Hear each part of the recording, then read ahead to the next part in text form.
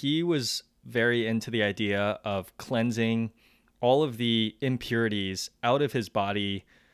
But his way of doing so was once a quarter, he would lock himself in his apartment and he would chug an entire bottle of Jack Daniels. So listen, I know it's science.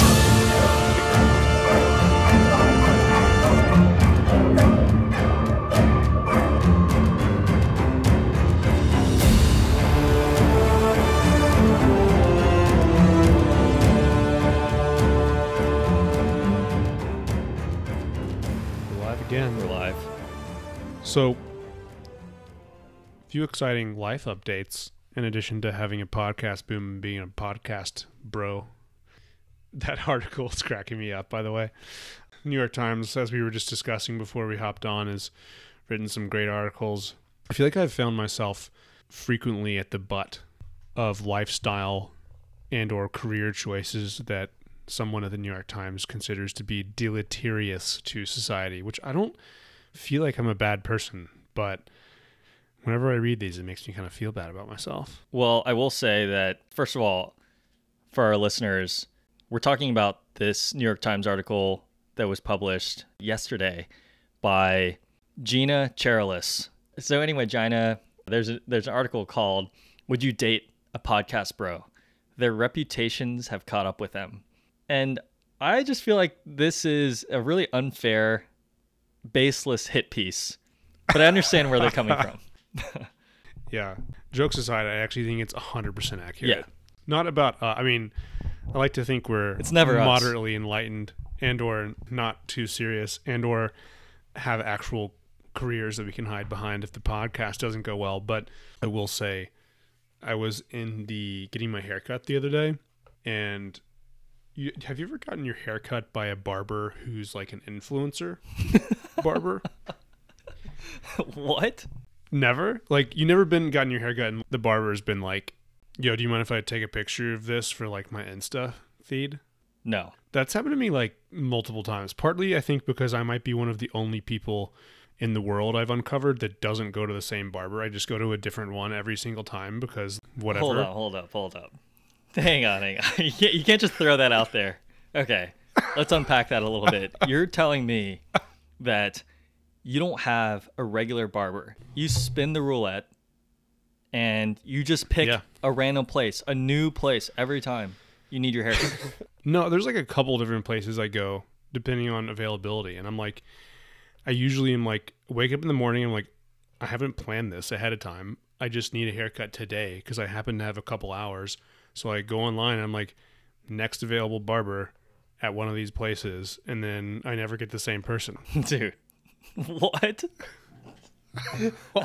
I just don't think You're blowing there's like my mind. not a lot of variation. I also have like a pretty low self standard these days. Like I don't want to pull the dad thing like every dad does all the time, but like it's like the last thing I give a fuck about is like whether or not I have exactly the right haircut. My hair looks fine. I mean, like, maybe not because I just like worked out and I'm looking pretty rough and sick, but normally my hair is like more or less fine. You know? I agree. Like, I think you have a solid haircut every time. I'm surprised that that's the outcome, because I think for most people, getting your haircut is basically feels akin to like going to the dentist or something, right? It's not going to be an enjoyable experience.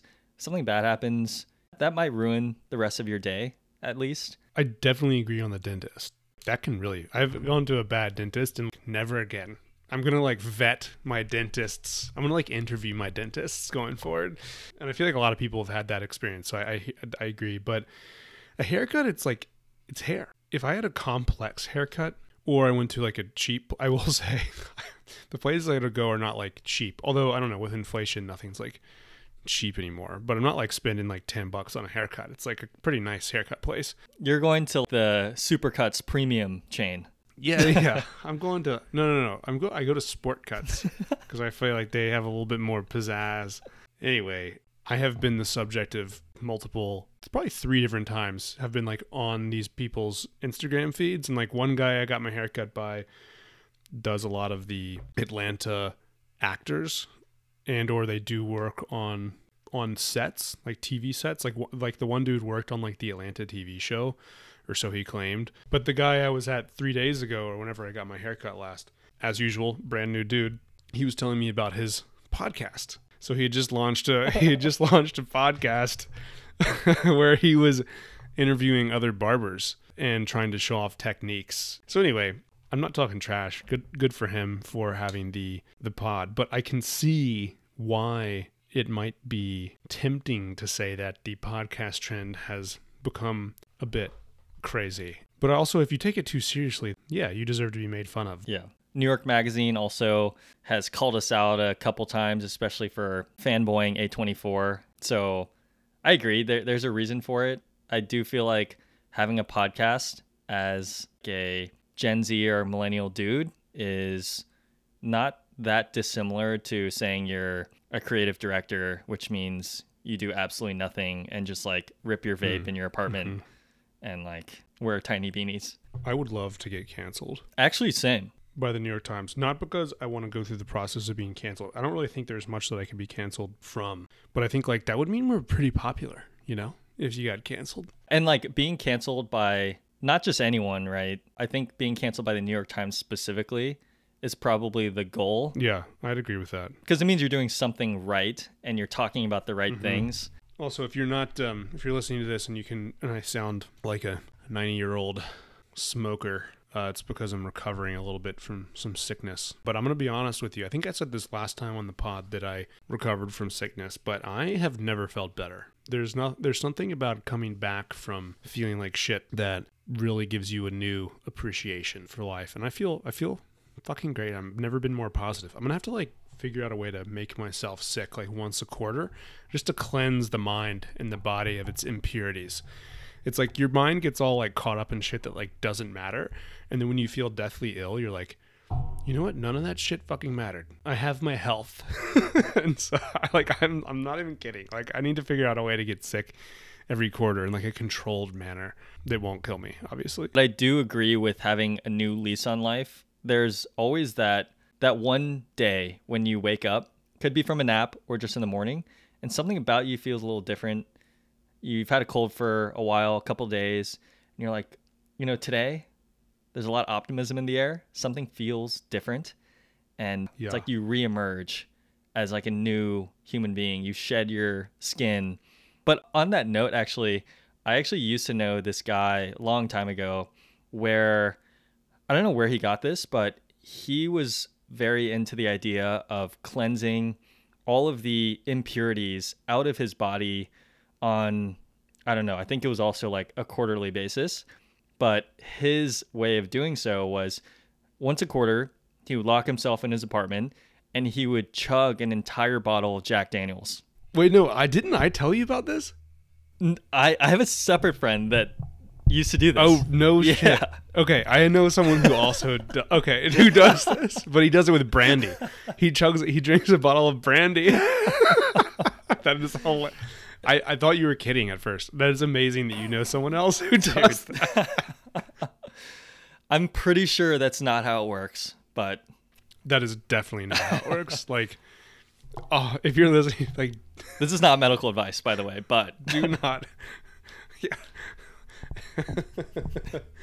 Yeah, well, if I was to give medical advice, I would say don't drink a bottle of Jack Daniels. I think that's pretty safe medical advice. Like, you're not cleansing anything. Yeah. Like, you're only poisoning yourself.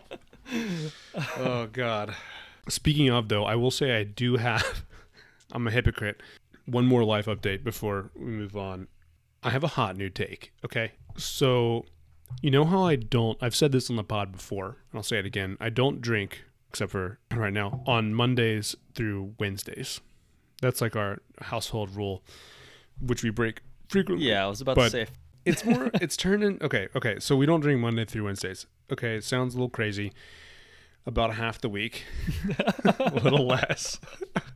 And, you know, baby steps, okay? I'm not going to like quit drinking, but I'm going to try and be better about it now that I'm like an adult and have a life and have to not sleep all the time. However, I feel like I found a loophole. I was doing some research and I've changed the rule, okay? now I can only drink martinis Mondays through Wednesday because so listen, I know, listen. It's science. I think I know where you're going It's with this, but yeah, science. go ahead.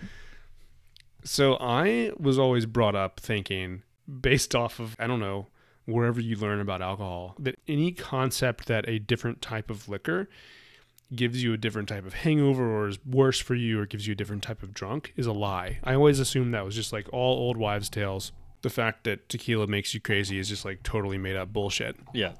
I've been living a lie. Apparently, like, there's like totally science behind this stuff. I don't know about the tequila one specifically, but like it actually affects your body differently. And like basically vodka is like good for you is my key takeaway from all this. It's like there's like nothing bad for you, and it's like it's free of impurities. Okay, so no, that's not what it initially says on the internet, but that was my takeaway from the whole thing. yeah, I Don't drink beer or brown stuff. Vodka Mondays through Wednesdays. that counts as Or not gin. drinking. Yeah, vodka or gin. I believe in. See, now that we're very firmly in our 30s, I genuinely believe that drinking anything brown, it hits way different next day.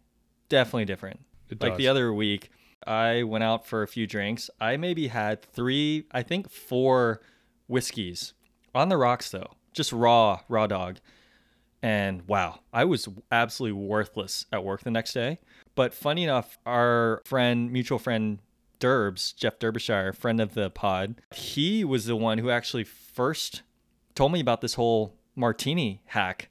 And he says he only drinks vodka martinis with a lemon twist. I don't know anything about martinis, but I tried it and I was like, this is the cleanest I felt in a long time drinking. It makes me, I don't know whether I should be happy or sad that I have like separately stumbled upon the Derbs hack for this, but I'm behind it. It has changed me. I've been making martinis at home, which makes me sound like more of an alcoholic, not less. But I will say that you're right, man. Like I love brown liquor more than anything else. Whiskey's as you know, like you and I both love a good whiskey, but yeah, I think I might be on the like martini weekday train. I'm 100% there with you. Now we've also had we've had 2 totally douchey bro conversations if we're talking about the New York Times thing. Well, anything else new with you before we get into the content? Any other hot dates? I have actually been playing the very, very, very long game with this girl at the gym that Oh, nice. the game is on. She knows it. I know it. And I just think if you're a single dude out there, or if you've had a gym crush before, you can attest to the fact that it's probably one of the more difficult environments to try to interact with a girl and have like a normal conversation. I mean, it's pretty high stakes.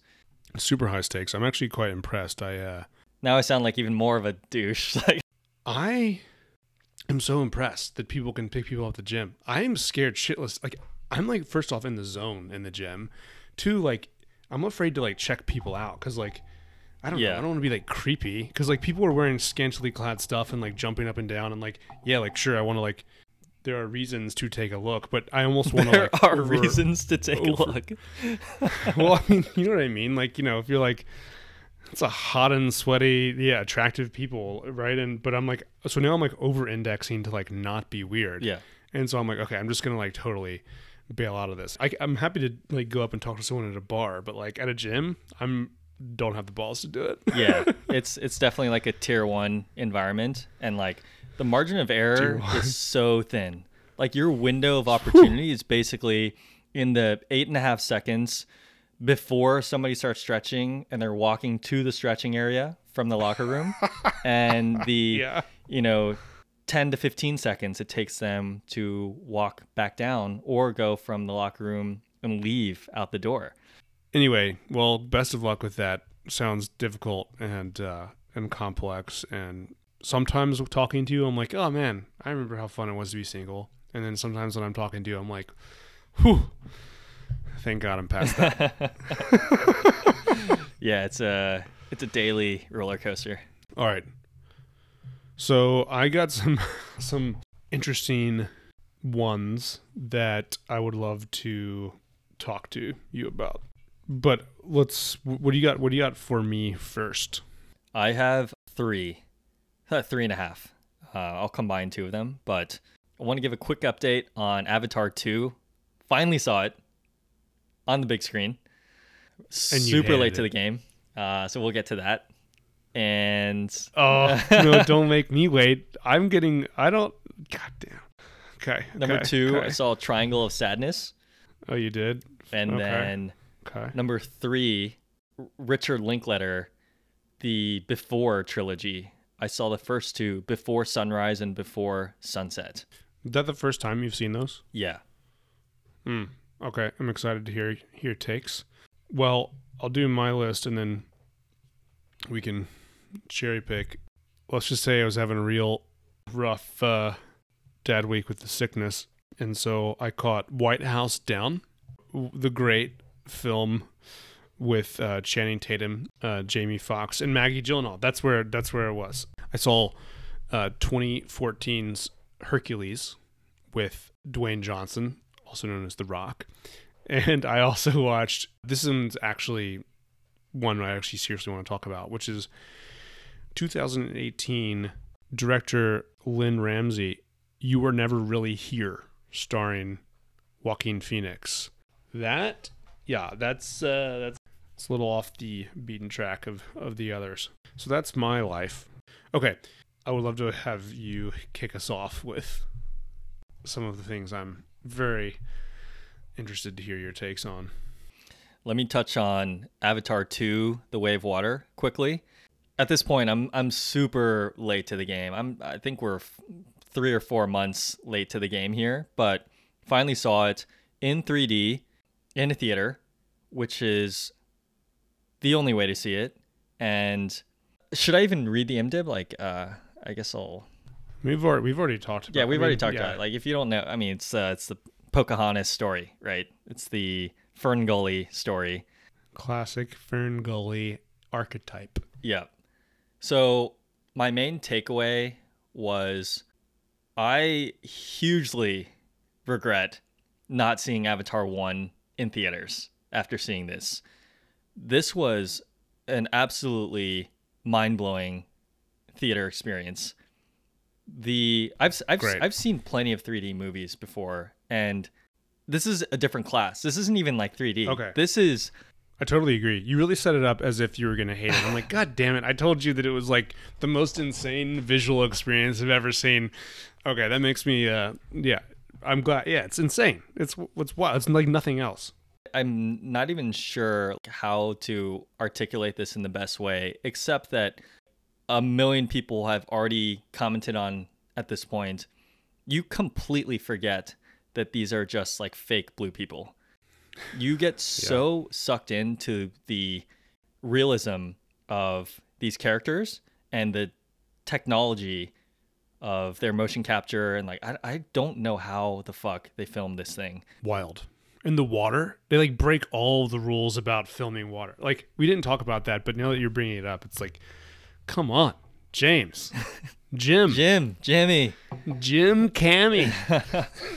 And you can tell that he's basically gone to the deepest depths of our planet, into the ocean, and he's brought back to show the world Slim Jim. Just Slim Jim. Slim Jim. Yeah. As his friends and I call him. But he is basically, now I understand why he's basically said to Hollywood, hey, I'm going to spend the rest of my working career making more Avatar movies. I totally get it. He is trying to show us and show the world the beauty and the fragility of nature. And he's making, obviously, like, interesting, very personal commentary on that, social commentary. Yeah. But the way that he does it and the vision is unparalleled. And I agree with you. It was probably one of the top movie-going experiences I've had. I've literally never seen something like that on a screen. And the underwater shots in particular they're fake CGI creatures, and you have no idea. It literally looks like they took an IMAX camera underwater and they're filming these like crazy creatures. I just want to pull on agreed, obviously, and I'm very happy. You really had me on my toes. I was like, God, he's gonna fucking hate it. But you brought up how everyone has said this, and so we're repeating a lot of stuff people have already said. But until you see it, it's like doesn't resonate. And I'm trying to figure out why that is. I think it's like two things. One is people haven't spent, us included, enough time actually trying to explain what makes it especially interesting. Even though we're saying all these words, like we probably just need to do a better job. But there's also this component of spectacle, like the concept of spectacle in cinema has almost been worn down. Like maybe it's marketing that has the problem, where like so many cinematic experiences are framed as being an incredible spectacle when in fact so few of them actually are. And so it's hard to like explain, because obviously no one's doing a good job of it. But like my big question is, okay, why do I talk to everyone in my life, everyone, family, friends, whatever, and bring up Avatar: The Way of Water, and they're like, oh, I hear it's like pretty cool, but whatever. But that's because no one has actually like communicated to them how wild and insane the experience is.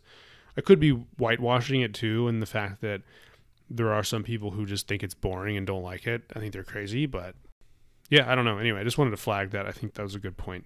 I don't think either of us are doing a good job even coming close to articulating what we mean, but I guess I did spend some time thinking about this and never really came to something that I could like explain to somebody, except that movies were intended to be this experience, right? It's a full emotional and like sensory experience that you pay money to go see, and it's bringing you this otherworldly magic.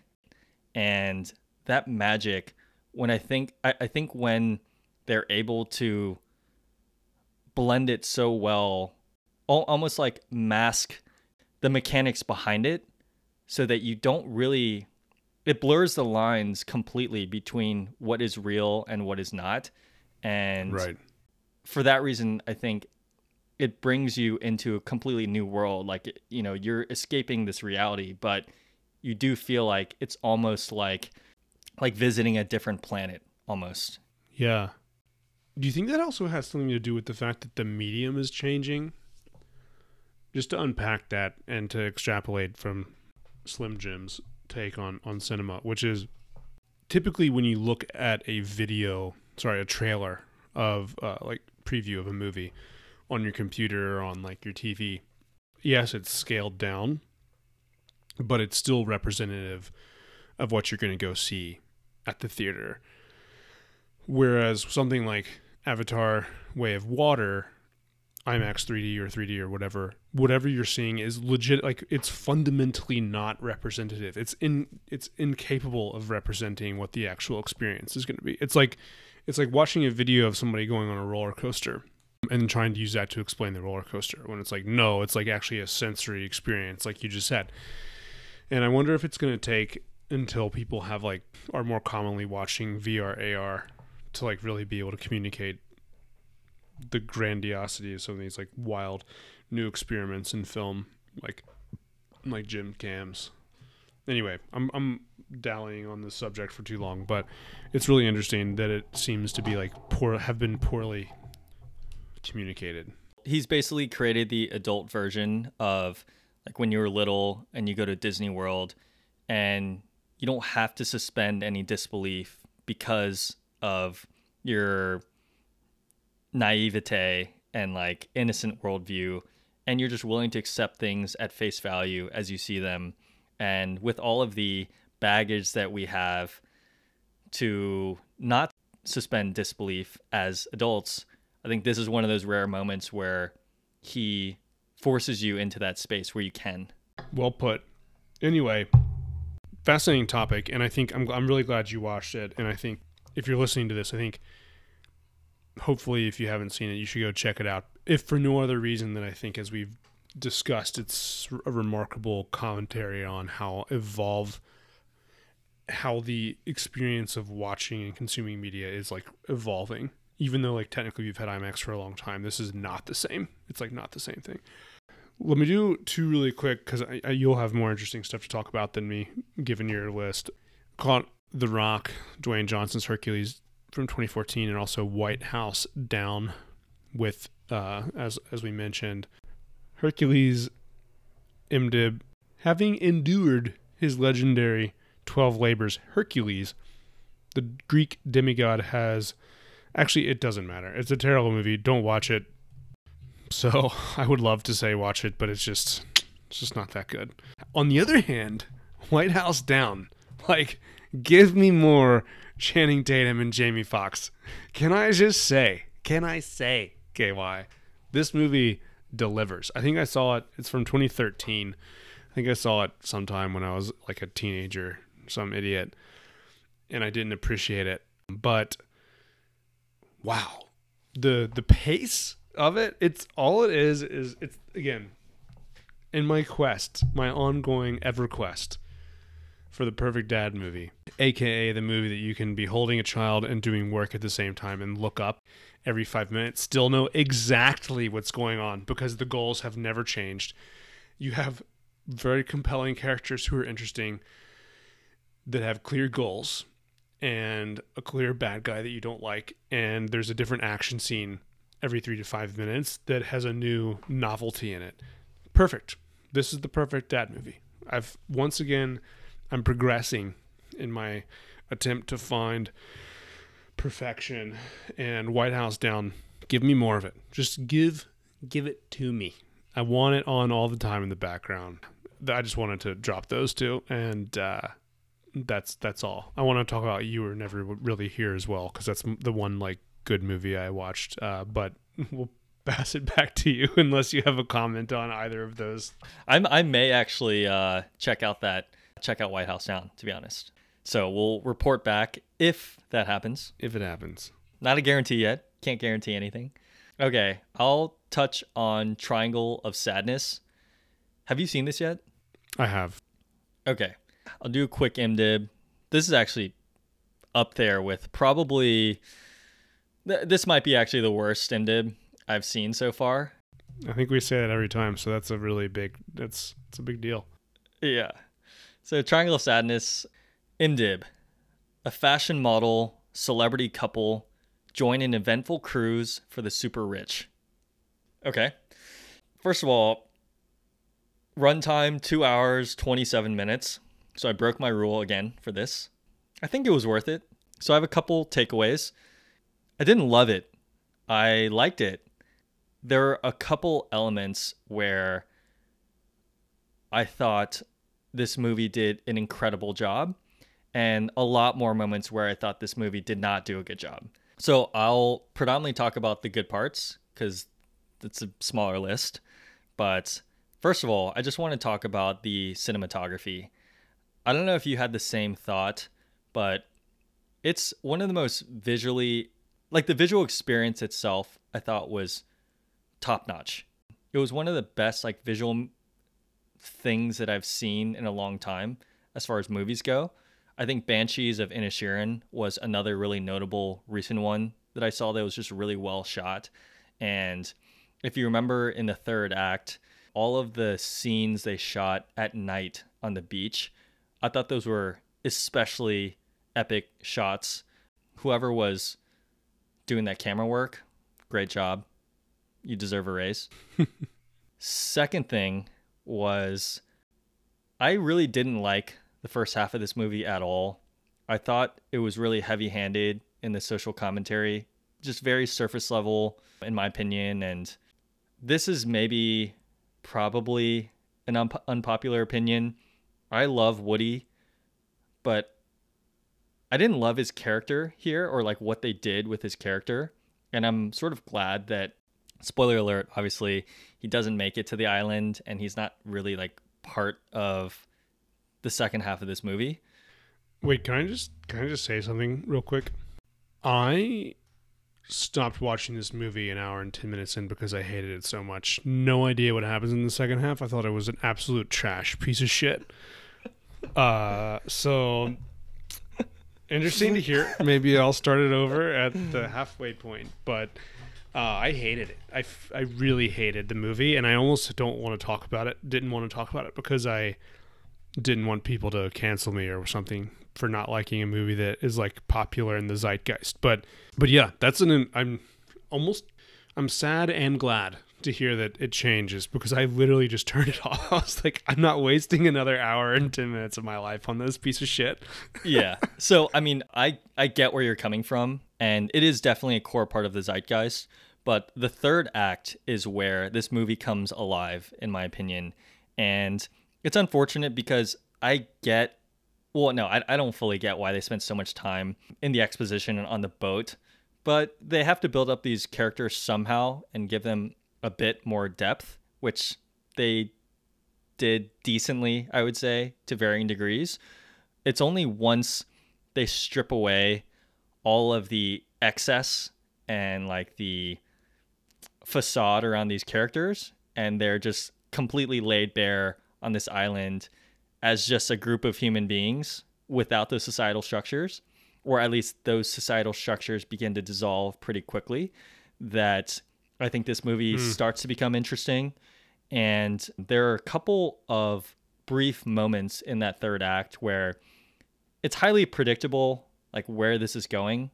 But, and like, I won't spoil it for you, but essentially they have a really great depiction of how when you take a group of human beings out of a modern societal environment with all of the trappings of that structure around them, what happens to that group of people and how do they behave towards one another?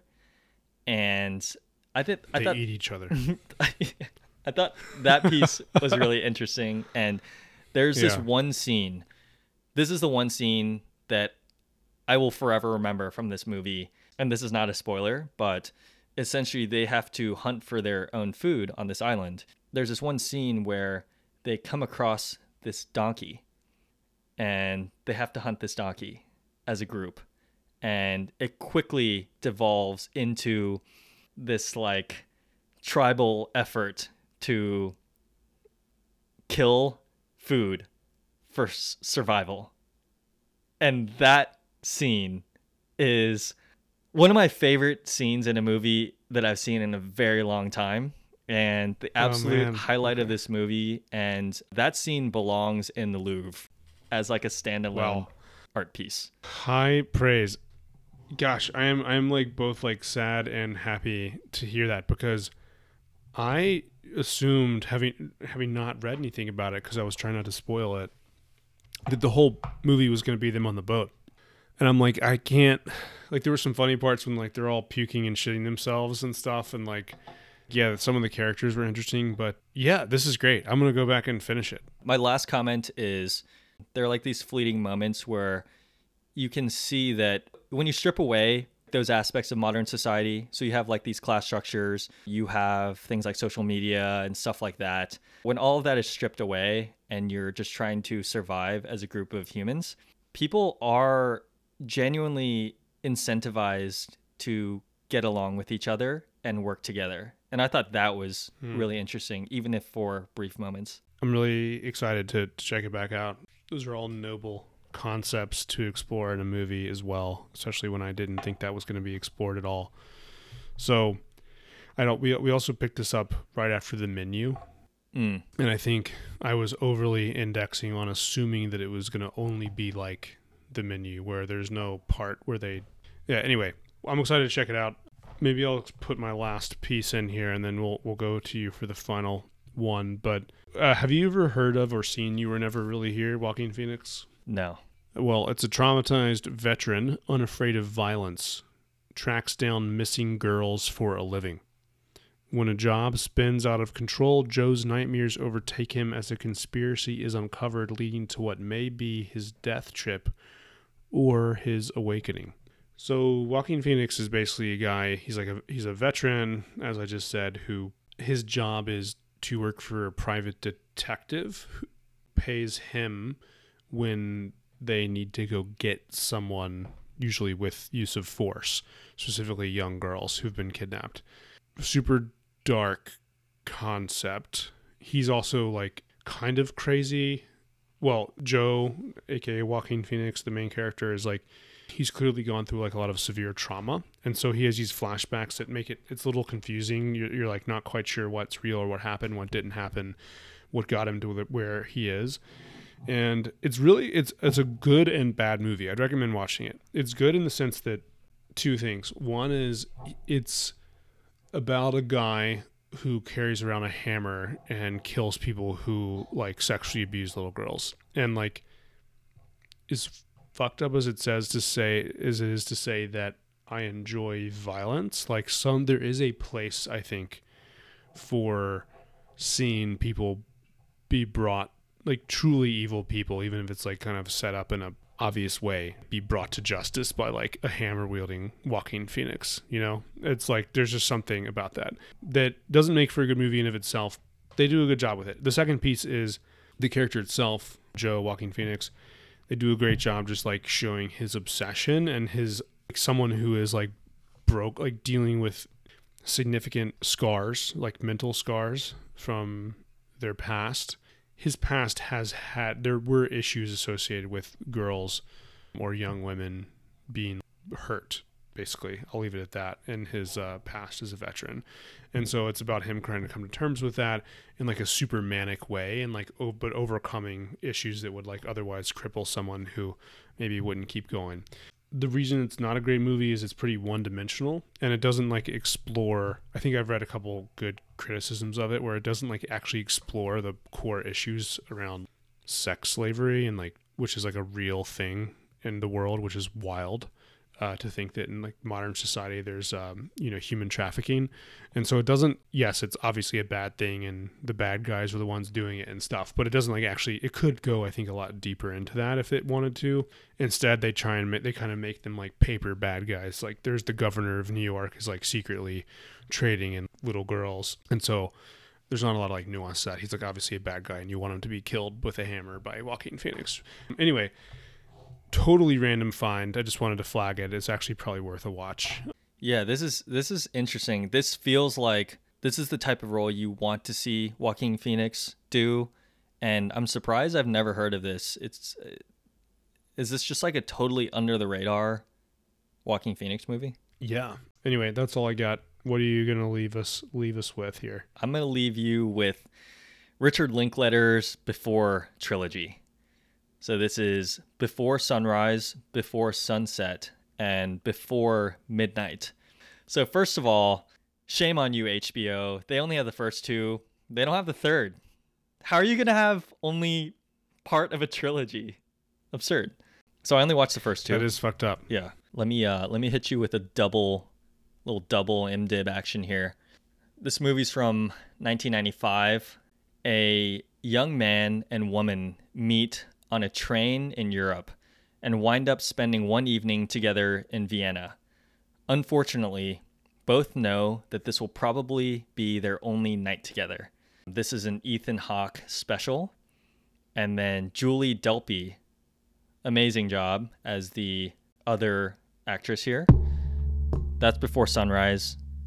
Before Sunset picks up 9 years after Jesse and Celine first met, and they encounter each other again on the French leg of Jesse's book tour. So you've seen this whole trilogy. Yes, and yeah.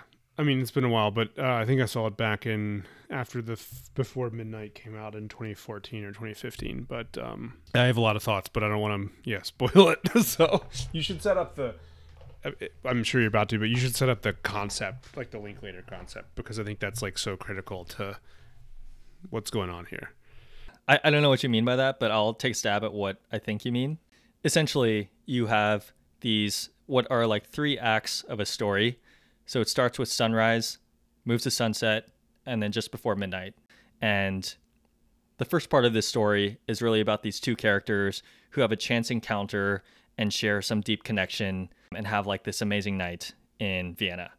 Part 2, sunrise, picks up where we've now fast forwarded a bit later in their lives. They have been somewhat estranged but they have another chance or somewhat not so chance encounter where they essentially pick back up and reflect on the emotions from their first encounter and the complexities of life of where they're at that moment in time in their current relationships.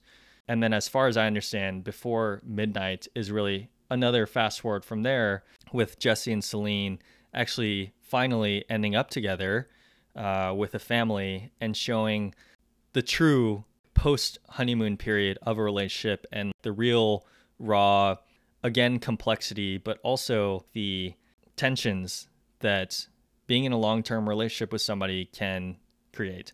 So what he's doing is that's exactly right. I would lean into the time aspect. So each movie is exactly 9 years apart. So both in fiction and in real life, which is so 1995, 2004, 2013. Oh, that is genius. And so we can get into like Boyhood or some of these other concepts he's done similarly, but he's taking art, like the art of film in a way, to try and play off of both the fictional storyline of these two people who fall in love, maybe don't fall in love, at least fall into fascination, and what their relationship over real and fictional time brings. And he's trying to, in my opinion, magnify the fictional storyline by actually literally bringing the life of the actors along with the fictional storyline. So Ethan Hawke and Julie Delpy are both also 9 years older, and they have like 9 more years of life experience, and they're, which I find, it's wild that this isn't more of a thing. I mean, it's because like it's probably hard from a production perspective to like convince anyone to invest in, and so that's why everyone either is made to look older or younger. They get a different actor, actress, like, you know, whatever. Whereas Linklater is like, no, I'm actually going to tell this story. Ethan Hawke and Julie Delpy in the last one, Before Midnight, which is about, like you said, after they're married and stuff, give anything. Well, I mean, there's not anything to give away. It's about life, but yeah, they're literally 18 years older than when they were in the first movie, and they're meeting back together. In a lot of ways, it's like, I love the concept. I think it's done a really good job. There's issues with it, and sure, like anything, but I think it's a really, really, really cool thing that he's done with these movies, and it's as far as I can tell, like somewhat unique, at least in this romance concept. Yeah, that's a great tidbit because I didn't realize that's the way that it was intentionally structured. Only Richard Linklater would do this, and only Linklater would also pull it off. I don't like to throw out the M word very often, but this is a masterpiece, in my opinion. Oh, yeah, it is. It's definitely, I would agree. I think it's a masterpiece. I think it's pretty hard to argue that the trio of films is not masterpiece worthy. I think what resonated pretty deeply with me was this realization that what you see on screen, first of all, is a really just raw and genuine take on a connection between two people. And I think it's easy for people to get caught up in viewing these types of chance interactions as ordinary, as like a standard part of life and something that happens. But I think what this movie does really well and leans into is that these routine interactions with people that you have this really deep connection with, that you feel that instant chemistry with, are actually some of the most affecting and special experiences that you can have as a human being.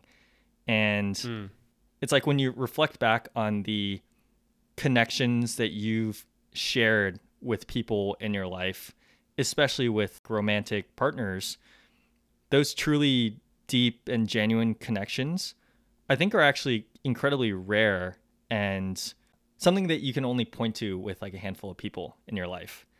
Yeah, it is so real. The last thing I would add to that piece is like, I almost feel like a poser saying I liked Richard Linklater as a director without having seen this series, because it completely deepened and changed my respect for him. I think he went from a really intelligent American filmmaker to, I think, one of the greatest American filmmakers that captures everyday human experience. And it felt very much to me like, I don't know, like who else out there, how well can they portray the human experience? And like Miyazaki is really the only other director that comes to mind that does a great job of capturing the beauty in just these like seemingly routine moments in life. The hard part about making a movie about life is bringing, as you pointed out with Miyazaki, like bringing the magic of it to life, by keeping it relatable, making it actually real life in air quotes, but also making it joyous or sad, or joyous and sad. And he crushed it with these. Crushed it. I just assumed you had seen them. So I'm when we had talked about Linklater previously. So I'm glad you picked that up. Well, that's a perfect way to end this. Check out Before Midnight. Maybe I might go rewatch this too. Like, fuck it. It's like these movies make me happy. So yeah, I'll have to go check it out too. So next week we're going to be talking about Pinocchio. Yep. And Andor. Yep.